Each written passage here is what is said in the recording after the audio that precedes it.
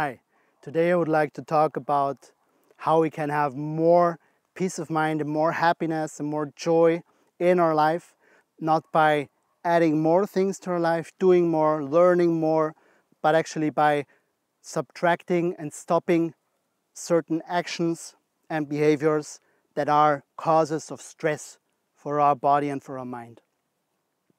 Most people are living in a quite busy environment today, like in cities, or even people who don't live in the city. They have their phones and their computer. There's a lot of stimulation. There's many causes of stress in our life today, but most people don't leave it at these causes of stress for their mind. They constantly introduce more new causes for stress and for suffering in their mind, and they don't even realize it.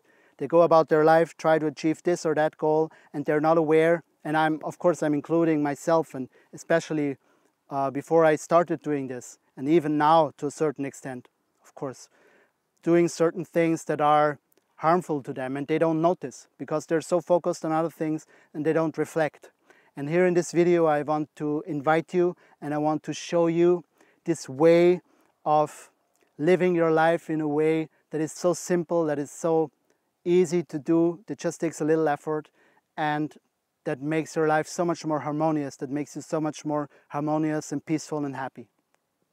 So many people start a meditation practice, and I think that's great.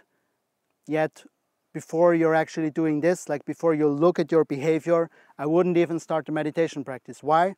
Let's take the example of driving with a car. You're driving with a car, the handbrake is on. What do? If you want to go faster, you have two options. You can step in the gas or you can release the brake. If you step in the gas, that is kind of when you introduce meditation into your life. Of course, it's gonna loosen the handbrake as well if you're doing it in the right way. But still, like if the handbrake is on, you just gotta look at what's happening there and release the handbrake. And the car is gonna move much more smoothly without stepping on the gas any more than you're already doing.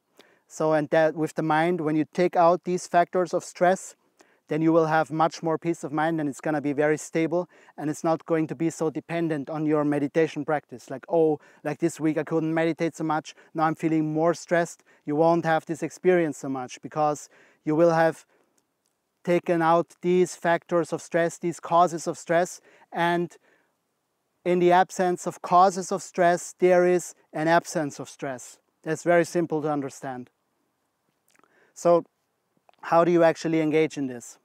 You engage in it in two steps. The first step is you have to recognize that there are certain things that are harmful to you in your life and that are harmful to other people, but we mostly focus on your own experience, because I found that things that we do that harm other people, most of the time they leave us with a bad conscience. Like I've never hurt another person, like when I insulted someone or been very negative or been very self-hating towards myself, and in the evening I felt amazing or great. I felt like, yeah, that was a great thing to insult this person. Like, of course, sometimes there is a period where we feel superior, where we feel like I was able to let out my anger, but like after our mind has cooled down, we realize, oh, that was bad, and we feel bad about it. Like I've never felt good about such an action.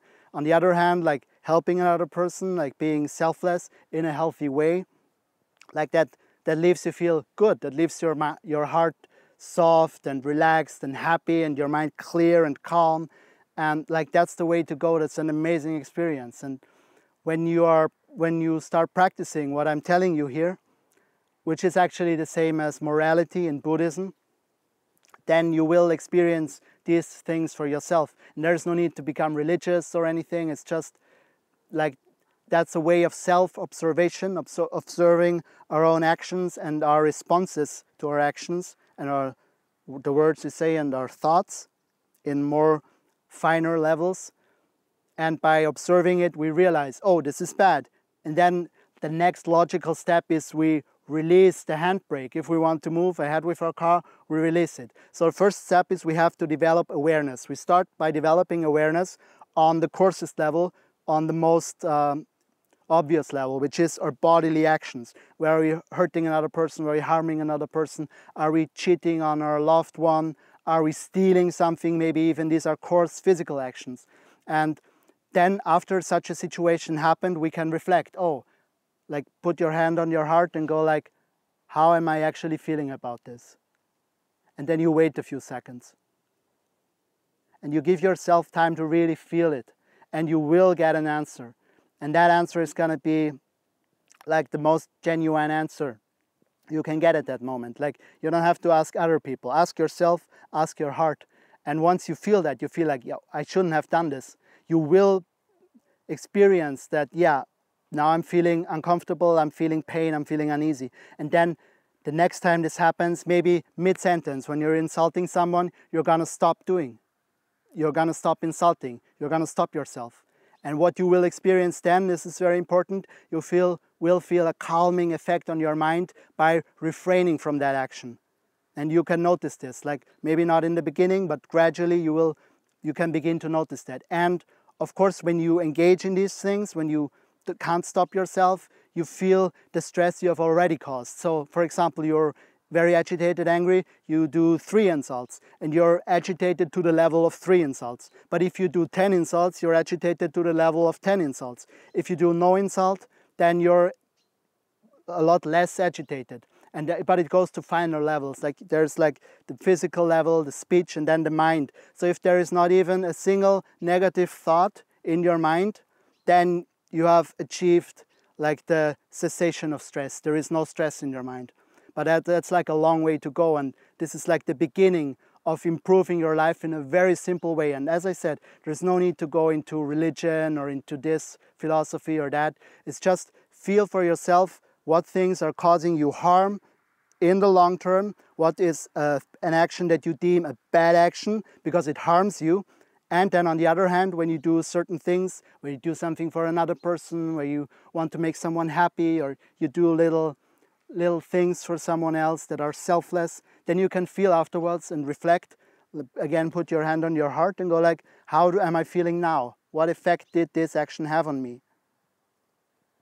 And then you will get an answer. And the second step, after you develop your awareness, and you can say mindfulness because you're training your mindfulness to recognize moral and immoral, which means moral is something that is good, that leaves you with a good, positive feeling, and immoral is something that leaves you with a painful, negative feeling, stressed, tension. And you recognize, and the second step is to stop doing the immoral things and stop doing the immoral things and start doing more moral things. And once you're in the situation, what I want to add, how do you actually stop from things that are harmful? Like, I'll use a very simple analogy because it fits completely with my own experience of this. Like, you can think a lot about how can I stop this, how can I do this, but what it comes down to is to understand the simple process of this or these certain things harm me, and experiencing it for yourself, and then a natural urge will develop to drop the behavior. It will develop on its own, and then what you do, you don't think about dropping the behavior, you drop the behavior like that. Like, how do I drop this leaf? I drop it. That's the only way I'm gonna drop it. And that's the only way you can drop these negative behaviors. And it's built on realizing that certain things are painful. If you don't experience it for yourself, that it is painful, and that moral action is actually good and helpful for you, you won't have the incentive to do this. So that is my request, or that is my invitation to you, to just look at your emotions when you do certain things and be honest with yourself. Like I said, put your hand on your heart and say, is this good or is it bad? And then the next step is going to flow naturally, you will see. Then the levels or the other things that you can do on the speech level is like, you can stop or look at situations where you're lying, where you're twisting the facts for maybe personal gain or maybe hurting someone, whatever the cause is. Or where you're insulting, like I brought this example of using insults, like you can stop insulting other people.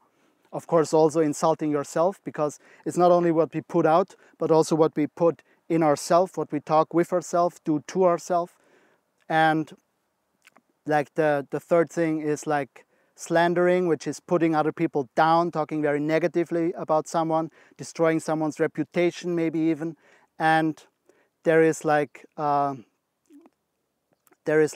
slandering, and then there's like idle talk, or where we are gossiping, you know, where it's just like very light, and there's like we're veering off into maybe lying, maybe we're doing a little bit of slandering. It's not as bad. I mean, in the beginning, like, one shouldn't go too hard at this and be like super intense, but just start with the body level, and then have a look at your words also, what you're saying, and this will take you a very long way. And as I said, you don't like need this list or these things I just gave you. And to add one is like what I said before, like what you put into yourself.